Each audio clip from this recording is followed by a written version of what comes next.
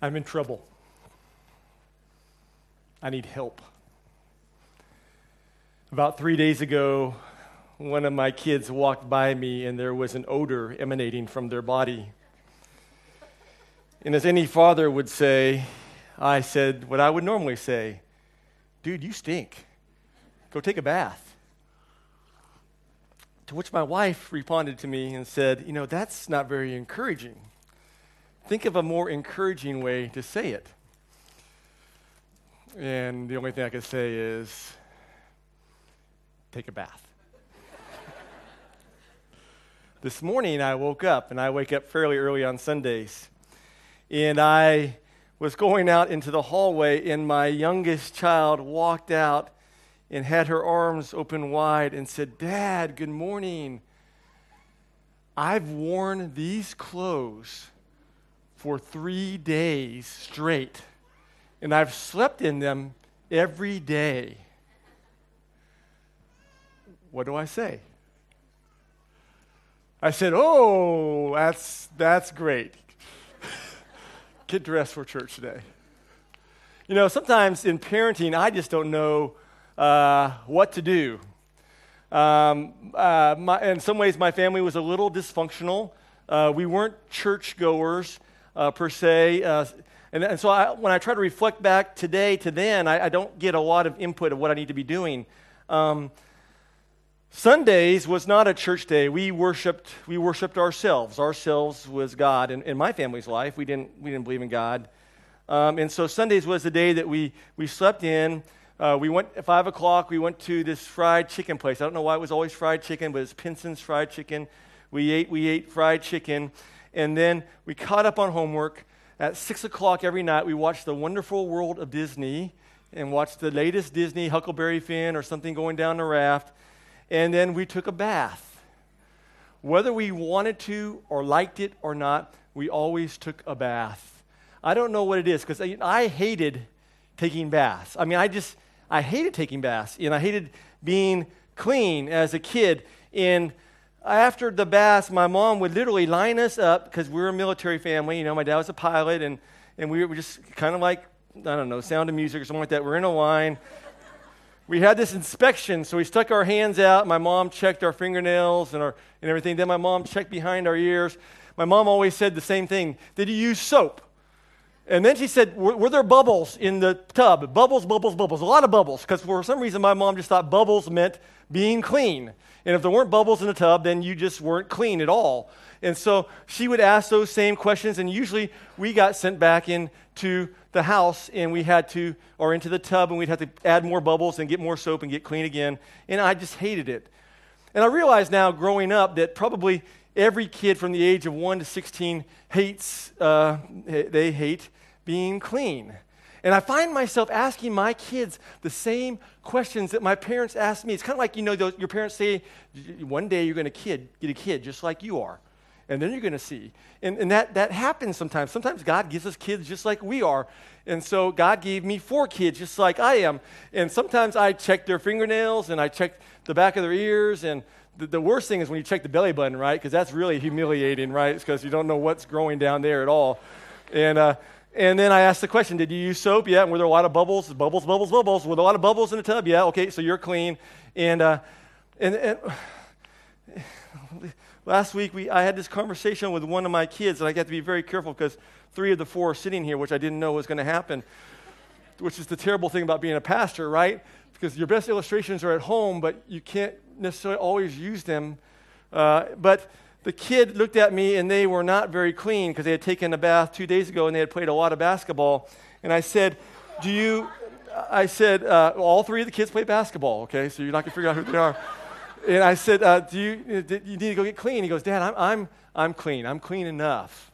Your standard for cleanliness is different than my standard for cleanliness. Everybody has different standards for cleanliness, and my standard is good for me, and I'm clean enough. And I've thought about that a lot. But what does it mean to have standards of cleanliness? What does it mean to be clean? What does it mean to be right? What does it mean to be good? And I did some research, and there are whole organizations and departments in the U.S. government that deal with these ideas of cleanliness and what is clean and what is good and what is right. And so I did some research, and so hopefully you didn't eat too much before you came here today. But I did some research just to try and figure out what these standards are, and do we really have just many multiple standards, or do we just have one standard? The organization that I watched was the U.S. Food and Drug Administration. And you can go on their website. It's pretty amazing. It probably will freak you out. You probably don't want to go on their website, but you can go on their website and check out cleanliness standards for food. I dare you. Okay, so I did that, and I did it again. So I was looking through this again. I did it again. I just couldn't believe it. And so I want to read some of these standards for you, just so that we can figure out what is the standard for cleanliness, what is the standard for being right, what is the standard for being good. And the USFDA, that's a long thing, it says this: in selling food to the public. Okay, so this I couldn't find a 100-gram container. So this is a 200-gram container, okay? So we're just going to use this as the illustration here. So it's this 200-gram container. It says, when selling food to the public, butter passes inspection if it has 4 or less rat hairs per 100 grams. So this thing right here has 200 grams. So the only reason I'm holding this is because it passed inspection, because it only has 8 rat hairs in it, okay? So it has 8 rat hairs per 100 grams. Or if it has 5 or less whole insects in it. If it's 5 or less whole insects in it, then the FDA says it's good. If there's more than 5, bad. More than 4 rat hairs, bad. But if it's less than 4 or 5 or less whole insects, so in here, that means there's at least 10 whole insects or 8 rat hairs. And the only reason I can handle this is because there's 8 rat hairs. And they sold it to me, so I'm going to go home today and spread rat hair on my bread today. Applesauce, which if you're a German family, man, I grew up we just ate applesauce every meal. It's something about Germans and applesauce. Applesauce passes inspection if there are 15 or less insect heads per 100 grams. And so if this is applesauce, this is actually cranberry sauce, which I'm addicted to cranberry sauce. But if this was applesauce, the only reason I'm holding this is because it had 15 or less insect heads per 100 grams. So there's 200 grams here. That means there's at least 30 insect heads in here. The question I had to ask myself is, what is it about heads? What about the rest of the parts? It doesn't say anything about the rest of the parts. It just says heads, which I wonder. So the only reason I'm holding this 200-gram jar is because there are 30 or less insect heads in it. Coffee beans. I don't know if you drink coffee today. I walked by the Starbucks out there, and there's a sign there that says, brewing with excellence in care. And so coffee beans, according to the FDA, they only fail inspection if 10% or more of the beans are insect infected. So if 9% of the beans are insect infected, they sell it, and you make coffee today. So what that sign should really say out there is brewing coffee with excellence in character in beans infected by less than 9%. Because that's the truth. That's the standard of cleanliness. Peanut butter. Okay, so I'm a big, every morning I just put a big slab of peanut butter on, and I just slap it on the bread, and it's my wife. Peanut butter is okay as long as it contains less than 30 insect parts per 100 grams. So there's 100 grams in here. So this morning I ate 30 insects, or at least their parts. And according to the FDA, I am clean, I'm good to go, and it's all great. I probably should stop here, shouldn't I? I mean, I thought about doing it with the Hong Kong government and all the standards and things like that, but I figured maybe that would be taking it too far.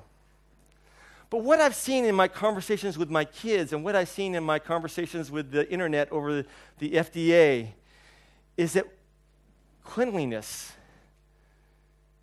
and rightness and what is just and what is good is dependent upon the person. And it's not just about food, but what we see, if we're honest, that it's also about our words,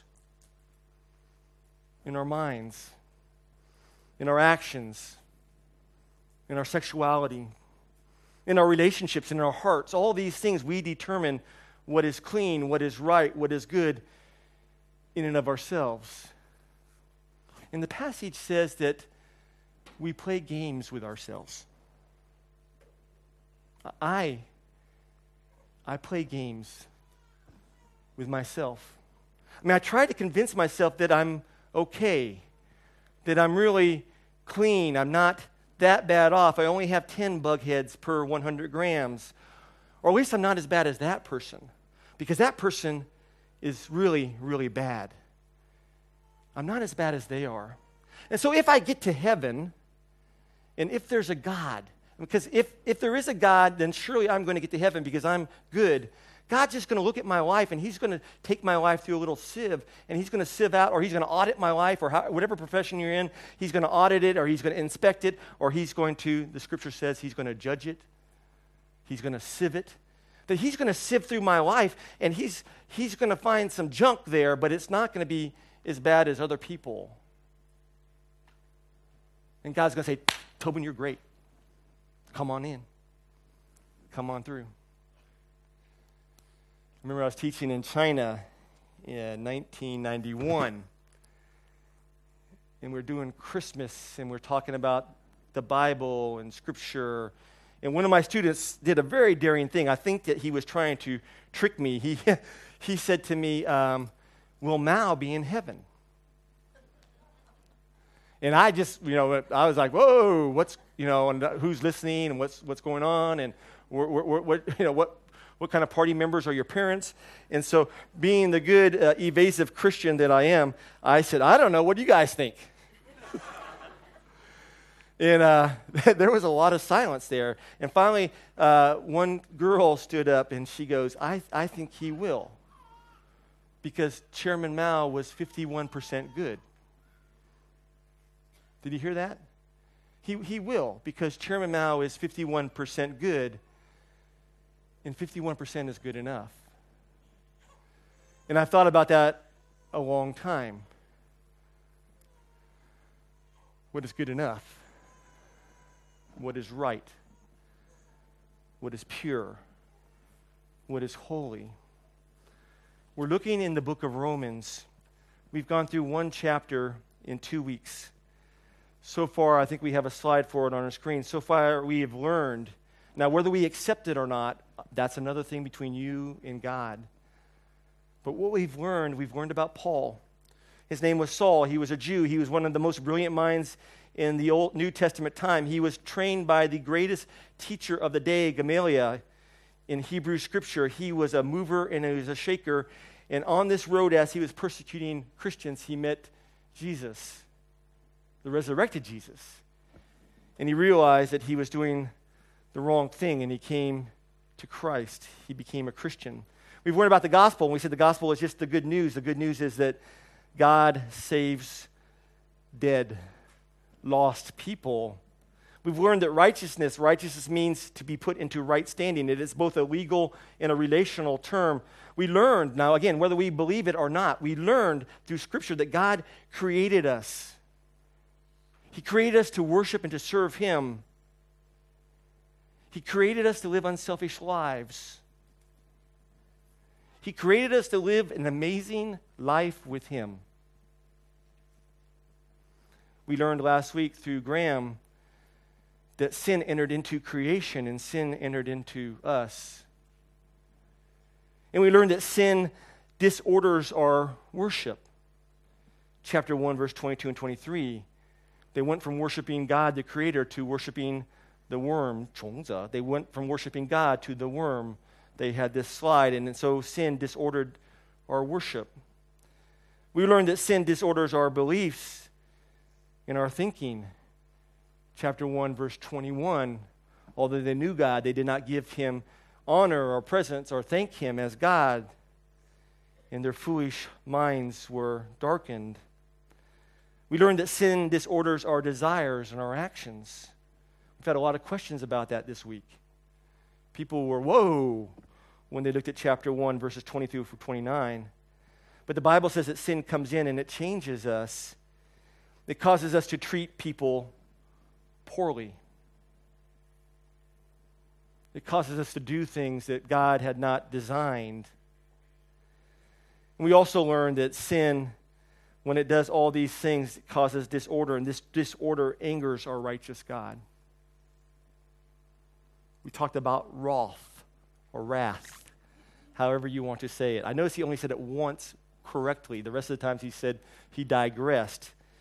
But we talked about how this disorder angers our righteous God. And so today I want to look at chapter 2 really briefly. There's so much here that God wants to teach us. There's so much things. Please promise me that you'll go back and read chapter 2, verses 1 through 16. It will take you about 3 minutes today. You have it in the little books that we made for you, the Romans book. You need to pick one up on the way out because I think there's some things that God wants to teach us today. There's some things that God wants to teach us about rightness. He wants to teach us about cleanliness. He wants to teach us about what does it mean to be clean and how many bugs can we have in our life and what does it mean to have bugs and what does it mean to not have bugs. And the first thing I think he wants to teach us is found in verses 1 through 3. Therefore, you have no excuse, every one of you who passes judgment. For then that you judge another, you condemn yourselves. For you who judge practice the same things. And don't you know the judgment of God rightly falls upon those who practice such things? Do you suppose this, O man, that you pass judgment on those who practice such things and you do the same yourself, you escape the judgment? The first thing we learn in verses 1 through 4 is that it's really easy for you and I to recognize and to judge and to see selfishness and sin and brokenness in other people's lives, but it's very, very, very, very, very difficult for us to see it in our lives. It's very, very difficult for us to call it what it is in our lives. I mean, we see it in other people's lives, but we don't see it in our life because the Bible says that we're blinded. We're blinded to our blindness. I mean, think about it. Went to a party last night with some great friends. We've been trying to hang out with them for a while, and whenever I walk in, I just have this bullseye painted on my chest, and they go, oh, the vicar's here, and so I'm the vicar, and I'm the priest, and I walk in there, and everybody comes, and we talk about life, and I hear these conversations, and as I hear them, I think about myself. This has been an incredibly convicting sermon for me. Incredibly convicting. Because I realize that almost, not almost, God has something to teach me in this passage. Well, when they break their promise, when they tell things that are not true, we call them liars. But when we do it, we just say that we've exaggerated a little because we want to do it for effect.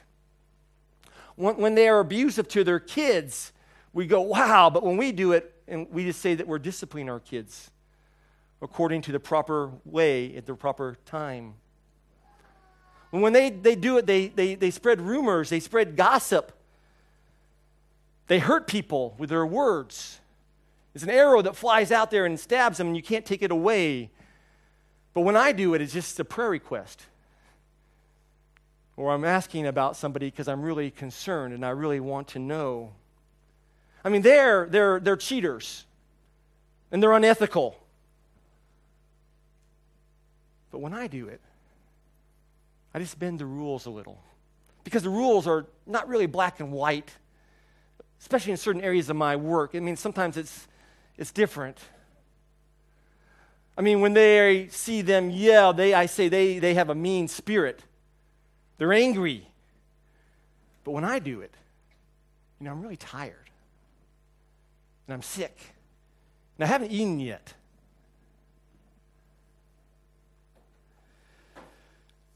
I look at them and I say they're insensitive and aggressive.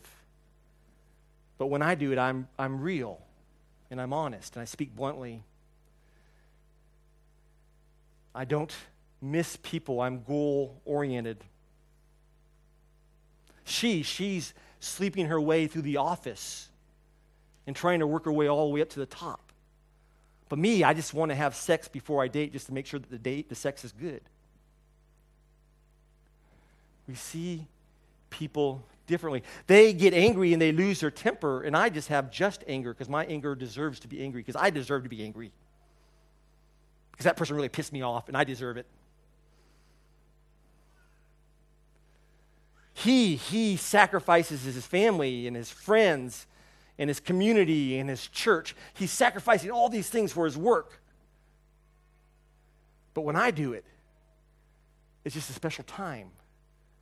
It's a special season. It's only going to happen for a little while. And in the end, everybody's going to benefit from it. They act like a goober. Now, I have to give you a definition here. Goober, G-O-O-B-E-R. G-O-O-B-E-R. Some of you go, gooba. What is it? A goober. It means kind of like a jerk, but it's endearing. It's, he's such a goober. I mean, he's a jerk, but he doesn't know he's a jerk. He's just kind of funny jerk. But when I do it, I'm just having a bad day.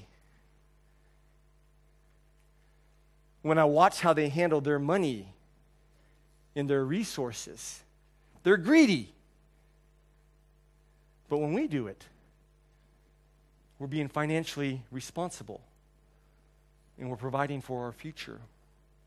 And Paul in this passage says that all this behavior is a self-righteousness. And in the Gospels, Jesus talked about this all the time. The only time he really got angry at people was the Pharisees, because he looked at them and he realized how self-righteous these were, and he basically said that what they are saying is that they're good enough. They're good enough for God, or at least they're not as bad as the other people. And so that when they come before God, God's going to give them a pass. Because they really don't need a Savior. We only need somebody to fill our 49%.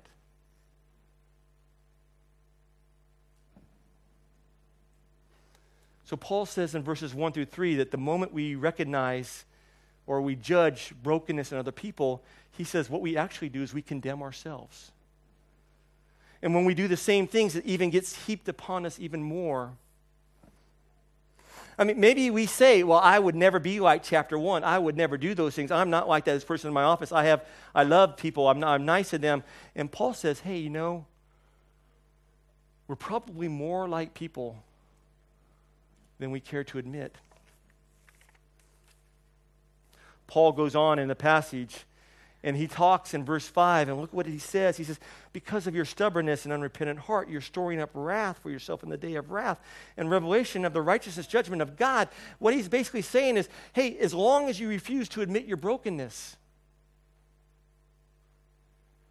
as long as you refuse to admit your problem, as long as you refuse to admit your addictions, as long as you refuse to admit that you have sin, as you do that, you're just building judgment upon judgment upon judgment. And then when you face God, it's even going to be worse. I remember hearing this story one time as a little kid about this guy who was really good in business, but he often cheated people. And he came home every day, and he had gold coins to show for his business, and people kind of looked at him and go, man, don't you fear God? You're cheating people. And he goes, I think I'm doing the right thing because God's blessing me. He's allowing me to get all this gold, and I just keep getting it. And so if God were really angry, he would stop it. And every night he'd put the gold above his bed in the ceiling. And every day he'd come back and he'd cheat people and do business, and every night he'd answer the same question. Well, I think I'm doing pretty good, because if I weren't doing good, then God wouldn't allow me to have this gold, and I'm doing pretty good. And he put the gold up on the ceiling. And one day he put the gold up on the ceiling, he went back to bed, and the ceiling collapsed and killed him with all the gold that he was storing up there. Sometimes we think that because we don't experience heartache or troubles, that we're doing okay. And what Paul says here in verse 5 is he says and remember, he's talking to people in the church. He's talking to people in the church, and he's saying, be careful. Because if you don't deal with what's going on in your life, judgment upon judgment upon judgment. I mean, he says here the words are very specific: stubbornness and unrepentant. They're actually words that mean heart disease. And it says that as long as you don't deal with what's going on in your heart, it's the word for sclerosis, that your arteries are hardening.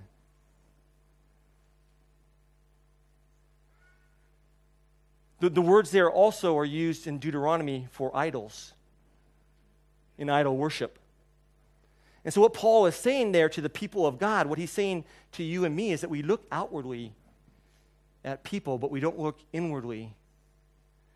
We want to present ourselves well on the outside, but we don't want to present ourselves well on the inside, because no one else is going to see it, and maybe God doesn't even see it.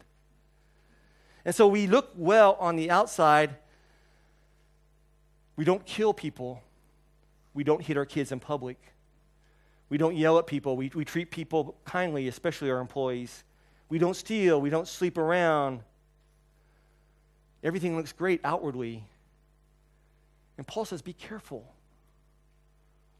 Be careful.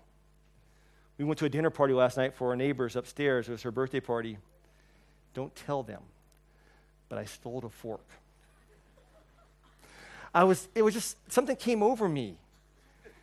I was going through the dinner table. It was Mexican food. It was amazing, and it was great. And I saw this silverware. I said, that's the coolest silverware. I mean, just it was plain, and it's simple, and it looks good. And then I picked it up. I was like, but then I picked it up, and you know what I realized? It's hollow. I mean, it looked so good on the outside. I was like, wow, where'd they get this? This is amazing. But when I picked it up, when I judged it,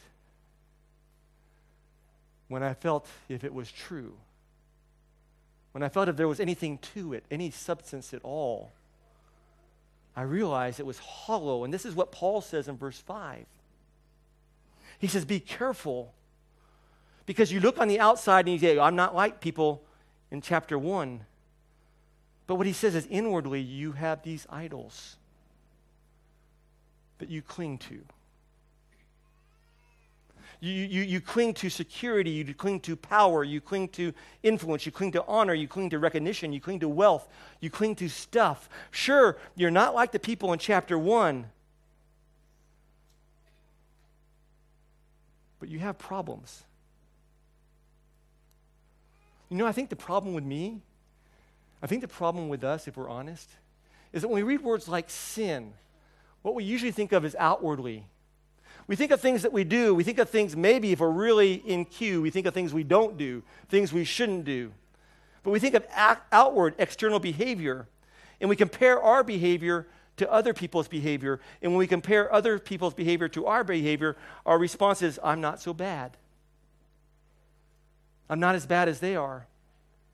But when Jesus looks in this passage, and when Paul talks these words, what he's looking at is our heart. And he's trying to see, are we hollow?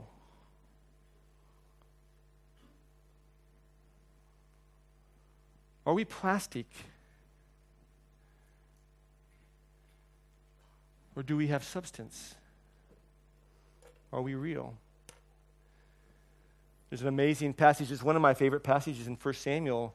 Is after Saul loses the kingship because his actions are not what God wants him to be, God calls Samuel to go to anoint the next king. And he goes to Nathan. Nathan goes in and anoints the next king. And he walks into the camp and he sees all of David's brothers hanging around, and he sees the oldest one, and he's tall and he's beautiful and he's handsome and he's a stud. And he says, oh, that's God's anointed. That's who I'm supposed to bring into the kingship. And God says, no. He says, basically, that man's hollow. On the outside, he looks really good. And he's doing all the right things, and he says all the right things, but inwardly, he's not right. His heart isn't right. I have somebody different for you. I have my servant David, who is a man after my own heart. So we see in this passage that Paul, and this passage is heavy, guys. I mean, this doesn't bother you. I mean, it bothers me teaching it. The first 3 chapters of Romans are like, whoa.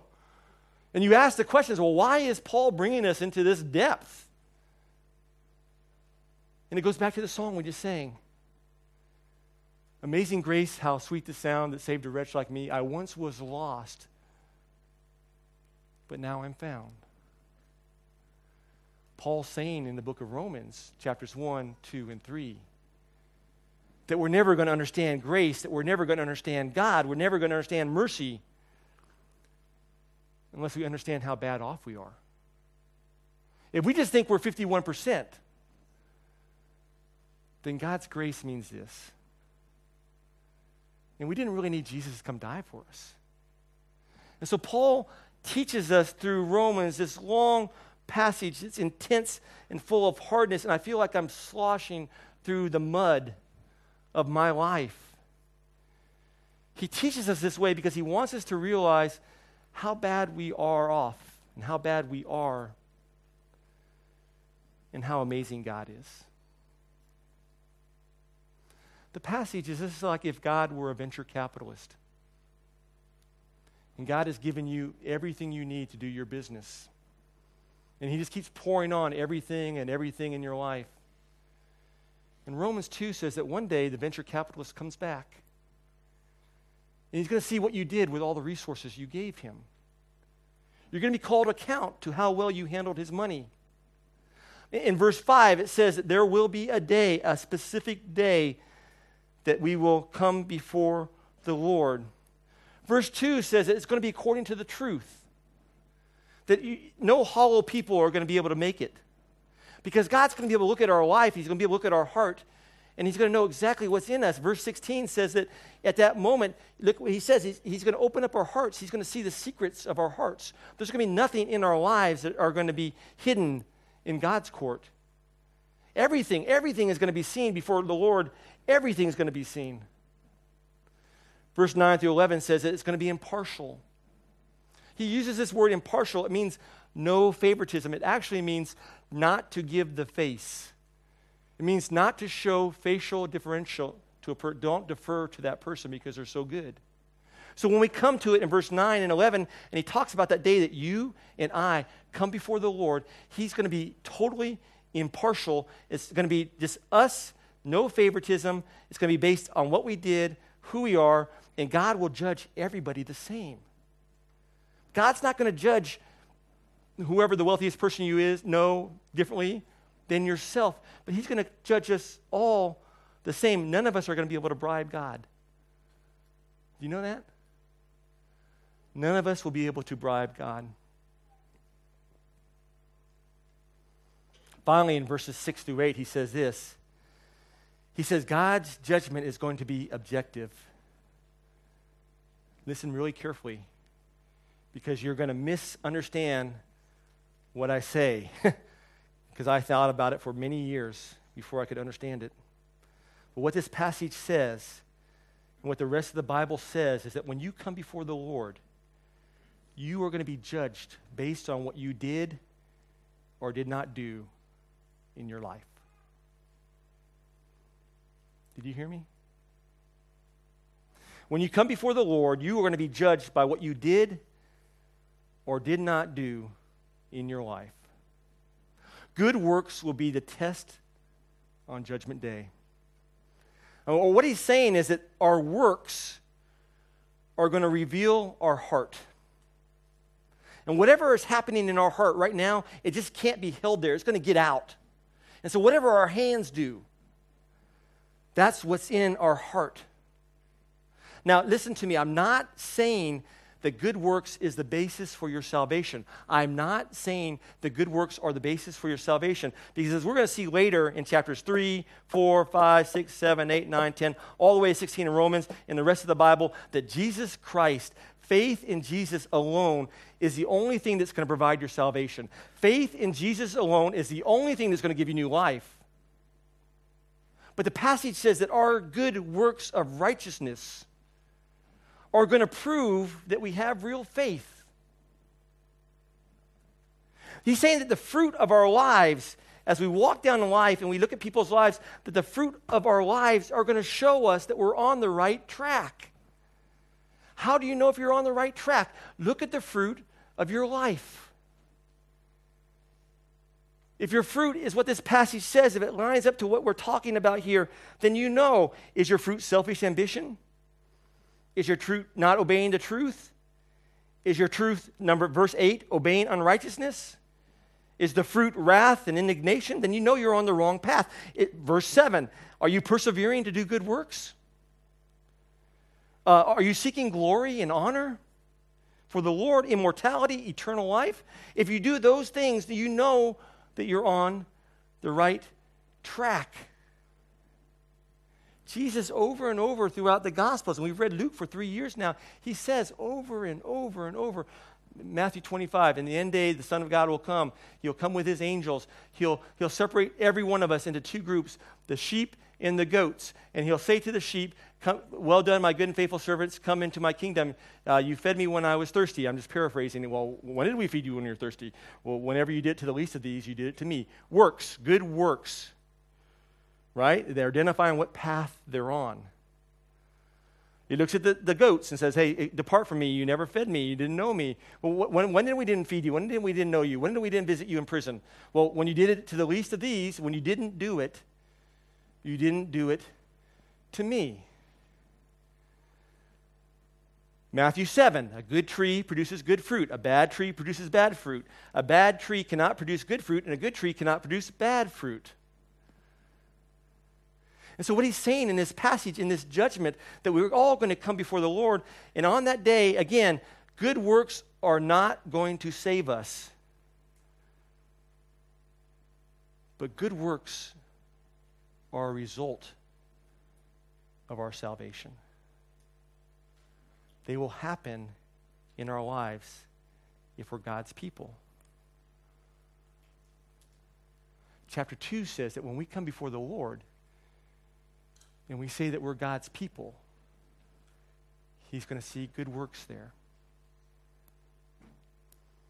So the question I have to ask us is, what kind of works do we have?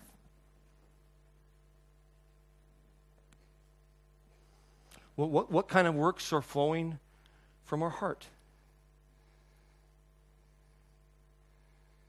If the day of judgment happened today, would we be happy with the things that come forth from our heart? Or will we be sad? Would it make a difference? Would it show that we're on the right track and that we came to faith through Jesus Christ alone? And that Holy Spirit is in us and he's producing these good works and we see these fruits happening in our life? Gentleness, joy, patience, kindness, love, self-control. Are those things being made manifest more and more? Or are they not?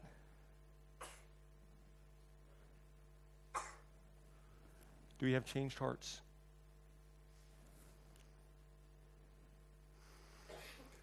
Why is Paul bringing us down? Heavy, hard. Everyone is condemned. No one is 51%. Everybody's a 0% good. Why is he doing that? I mean, I'm so glad that it's just chapter 2, because if he's doing it in chapter 16, I'd be like, oh. But he's doing it in chapter 2 because he wants us to see that until we see ourselves right, we'll never see God right. Until we stop comparing ourselves with people around us and in our work and making comparisons and putting this, if we keep doing that, we're never going to understand grace. We're never going to understand Christ's sacrifice on the cross. It will be just something we think about and we read, but it hasn't impacted our lives and it hasn't changed our hearts. It hasn't produced fruit that is good. Until we understand the first 2 chapters of Romans and the rest of Scripture, until we see just how desperate we are, God will always look so small to us. And the gospel will mean very little to us. And we'll talk about grace, but we won't give it to our neighbors because they're worse than us. But Paul is taking us through Romans, and he's an amazing writer. He's brilliant. It's the best Greek. If you want to read Greek and Hebrew, it's the best Greek to be reading. He's perfect. He's flawless. And he's laying out this law document. And basically what he's doing is, chapter 1, guilty. Chapter 2, guilty. Chapter 3, guilty. Everyone. Chapter 4, Jesus. Chapter 4, grace. Chapter 5, God is amazing. And Paul is taking us through this process because he wants us to understand our guilt before a holy God. And until we understand that, we'll never, ever be the people that God wants us to be. We'll never be the church that God wants us to be. We'll never, ever understand grace and love. We'll never be able to forgive people because we still don't believe that God's forgiven us.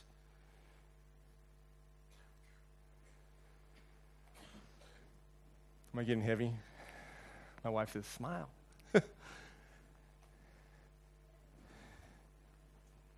What do you call the person who has an accountant or a banker or however you want to invest your money? And that person continually gives his accountant, he continually gives his banker, he continually gives his investor millions and millions and millions of dollars. And that investor squanders his wealth. That investor shows him nothing for his return. And after 80 years, that person has given everything that he has. And the investor has ripped them off. What do you call that person? If you're in Goldman's, you call him a Muppet, right? But what Paul says is we call that person God. We call that person God.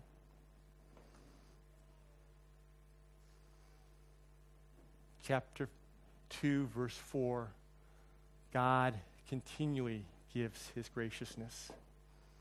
God continually gives his mercy. God is long-suffering. God gives his love. God gives his patience. God gives us all that we have. Why? The verse says, so that we might, amongst all these amazing blessings we're receiving, we might see the Lord. We might see our sin. And that we come before him as his people and to confess our need for him. To confess our need for him. How are we doing?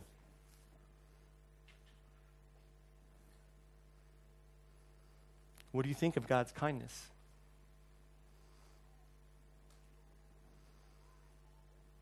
What do you think of God tolerating you and your behavior? What do you think of God giving so much patience and love to us? How does that impact us today? How does that impact us in our workplace? How does that impact us with our enemies? How does that impact us with people who really make us angry and mad? I mean, we're not talking about a bubble bath with a lot of bubbles cleaning us up. We're not talking about an FDA inspection that's 51% good or bad or whatever like that. But when we think of his patience and his long-suffering and his kindness and his perseverance, what does that do inside of us? Paul says, I hope and I pray that it humbles us and shows us how amazing God is. And that every moment of our life we live in just adoration and worship, realizing that we were lost, but now we're found. And it had nothing to do with us. It has all to do with God.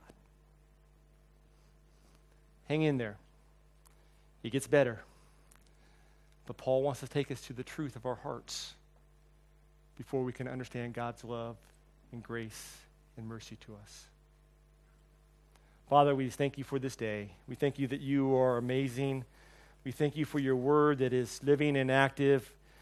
We thank you that you are just and righteous and that you judge people with a clean eye and that you don't give face to people who have advantages, but in the courtroom of you, everybody is treated the same. Father, we thank you for these words of Paul, and I'm convicted. I am convicted when I judge and pass judgment on people, when I say things about them, and then immediately do the same thing Father, I ask your forgiveness and I repent. I pray for our family here, our church family. We just ask your forgiveness and we repent. Help us not to be self-righteous. Help us not to allow our self-righteousness to hide the beauty and wonder and truth of your word and who you are and the type of life that you want to give us and the way you want us to treat other people. I mean, it seems incredible and impossible, but it's what your word says and it's what you've desired and it's what will be one day. Lord, I pray for those of us in here right now who are struggling with even just the idea of being a God. I pray, Lord, that you would speak to them, that you would show them through the community and through people whose lives are different, whose works are different and for different reasons. Pray that they would ask the questions, is there a possibility that there is a God? And if there is a God, how do I respond to him? What should I do? Do I act like the person who's 51% together, or do I act like the person who has all together, or do I act like the person which your word says has none of it together? Father, I pray for those of us who've entered into your family and we wonder if our fruits are good and are we producing the fruit that is of you. Maybe we've lost focus of you. Maybe we've allowed sin to come into our life and to shade our vision of your beauty and your wonder and your grace. Father, please forgive us. Help us just to lay these things before you now as you speak to us through your Spirit. Father, help us to realize that we are really, really bad off, and it doesn't get any better once we come to know you, but we need you moment by moment, and that badness we struggle with our whole lives, and there will never become a time when we're 51% unbad and we're okay, we don't need you, we don't need to pray, but your word says that we will always go through this journey and this pilgrimage, and that's why it's so important that we do it together as a family to encourage and to lift up when things are hard and difficult. Father, help us to be people who are real. Help us not to be plastic people who look good on the outside, but when we experience tension and pressure and persecution, maybe one of our idols is taken away, like our job or our family or our health, we just snap. Lord, help us to see your mercy and your grace and your patience and how they're new every day. Father, and I pray for our church that we would be a church that would walk in good works so that the world around us would see those works and they wouldn't point to us, but they'd point to your Son, who's amazing. We love you. We pray these things in your Son, Jesus' name. Amen.